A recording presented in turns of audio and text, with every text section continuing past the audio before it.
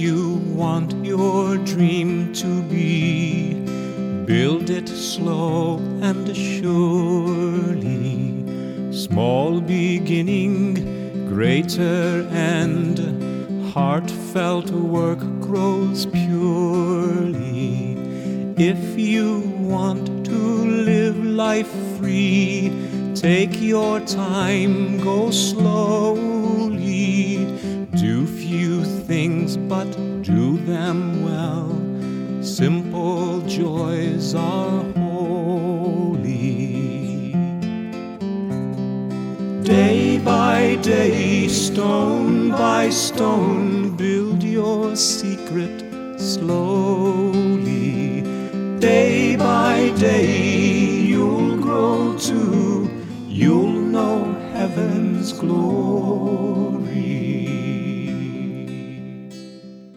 Hi, this is David Russell and Your Faith Anew. We begin this episode in the will and name of the Father, the Son, and the Holy Spirit. Amen.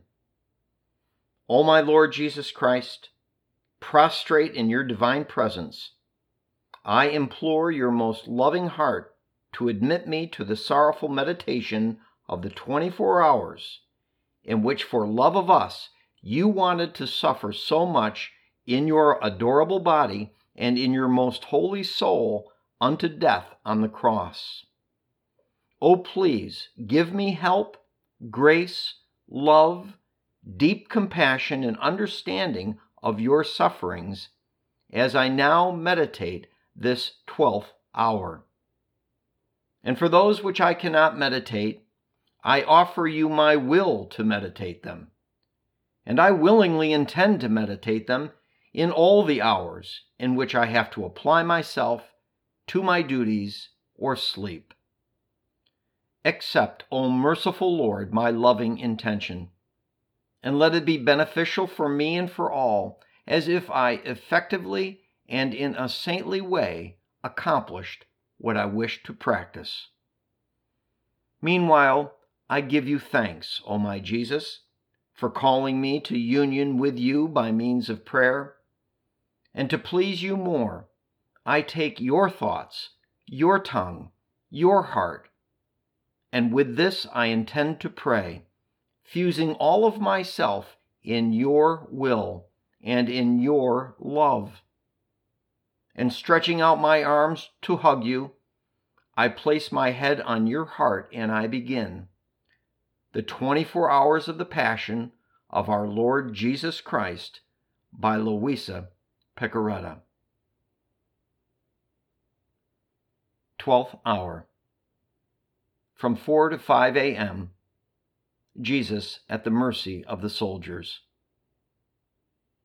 My most sweet life, Jesus, while sleeping, clinging to your heart, I often felt the pricks of the thorns which prick your most holy heart, wanting to wake up together with you, that you may have at least one who notices all your pains and feels compassion for you.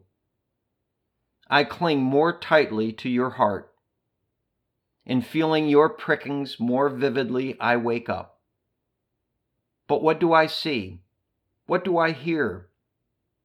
I would like to hide you in my heart, to expose myself in your place, and receive upon myself pains so intense, insults and humiliation so incredible. But only your love could bear so many outrages. My most patient Jesus, what could you expect from people so inhuman? I now see that they are making fun of you. They cover your face with thick spit. The light of your beautiful eyes is covered by the spit. And you, pouring rivers of tears for our salvation, push that spit away from your eyes. And your enemies, with hearts incapable of seeing the light of your eyes, cover them with spit again. Others, becoming more brave in evil, open your most sweet mouth and fill it with disgusting spit to the point that they themselves feel nausea. And since some of that spit flows away, revealing in part the majesty of your face and your superhuman sweetness, they shudder and feel ashamed of themselves. In order to feel more free, they blindfold you with a miserable rag to be able to hurl themselves unrestrained at your adorable person. And so they beat you up without pity. They drag you. They trample you under their feet.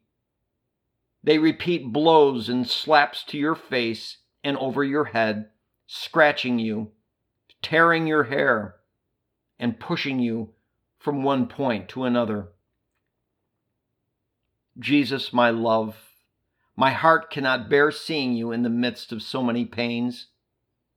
You want me to notice everything, but I feel I would rather cover my eyes so as to see scenes so painful, which tear the heart from my chest. But my love for you forces me to look at what happens to you. I see that you utter not a breath, that you say not a word to defend yourself, that you are in the hands of these soldiers like a rag, and they can do with you whatever they want. And in seeing them jumping over you, I fear you may die under their feet. My good and my all, the sorrow I feel for your pains is so great that I would like to shout so loudly as to be heard up there in heaven, and call the Father, the Holy Spirit, and all the angels.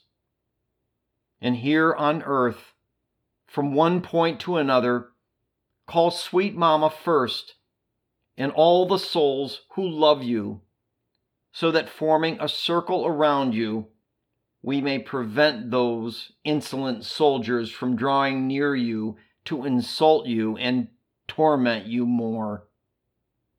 Together with you, we repair for all the night sins, especially those committed at night by sectarians over your sacramental person, and from all the offenses of those who do not remain faithful in the night of trial.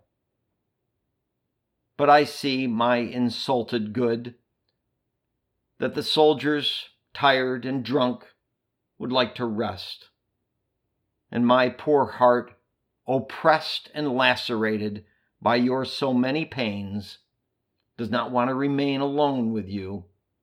It feels the need of another company. Oh, please, my sweet Mama, be my inseparable company. Let us embrace Jesus together in order to console him. Oh, Jesus, together with Mama, I kiss you and I bless you, and with her I will have the sleep of love upon your adorable heart. Reflections and practices. In this hour, Jesus is in the midst of the soldiers with imperturbability and iron constancy. God, as he is, he suffers all the strains which the soldiers inflict upon him, and looks at them with so much love that he seems to invite them to give him more pains. And are we constant during repeated sufferings? Or do we lament, get irritated, and lose peace? That peace of the heart which is necessary to allow Jesus to find a happy dwelling within us? Firmness is that virtue which makes us know whether God really reigns in us. If ours is true virtue, we will be firm in trial, with a firmness which is not inconstant, but always equal to itself.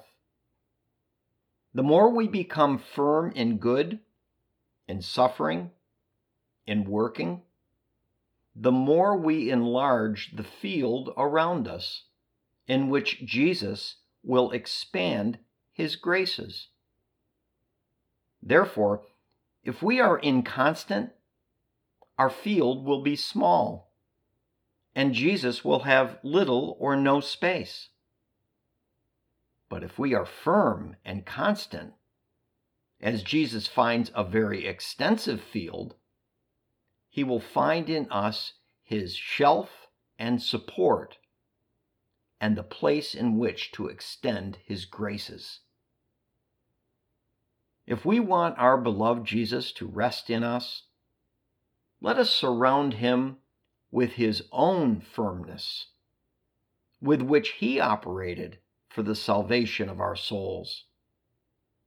Being sheltered, he will remain in our heart in sweet rest. Jesus looked with love at those who mistreated him. Do we look at those who offend us with the same love? Is the love we show to them so great as to be a voice for their hearts, so powerful as to convert them to Jesus? My Jesus, boundless love, give me this love, and let each pain of mine call souls to you. Thanksgiving after each hour. My lovable Jesus, you have called me in this hour of your passion to keep you company, and I have come. I seem to hear you praying, repairing, and suffering in anguish and sorrow, pleading for the salvation of souls in the most touching and eloquent voices. I tried to follow you in everything, and now, having to leave you for my usual occupations, I feel the duty to say to you, thank you, and I bless you. Yes, O Jesus, I repeat to you, thank you, thousands and thousands of times, and I bless you for all that you have done and suffered for me and for all. I thank you and I bless you for every drop of blood you shed, for every breath, for every heartbeat, for every step, for every word, glance, bitterness, and offense which you endured. In everything, O my Jesus, I intend to seal you with a thank you and an I bless you. Please, O Jesus, let my whole being send you a continuous flow of thanks and blessings, so as to draw upon me and upon everyone the flow of your blessings and thanks. Please, O Jesus, press me to your heart, and with your most holy hands seal every particle of my being with your I bless you, so that nothing other than a continuous hymn to you may come from me. In the will and name of the Father, the Son, and the Holy Spirit. Amen.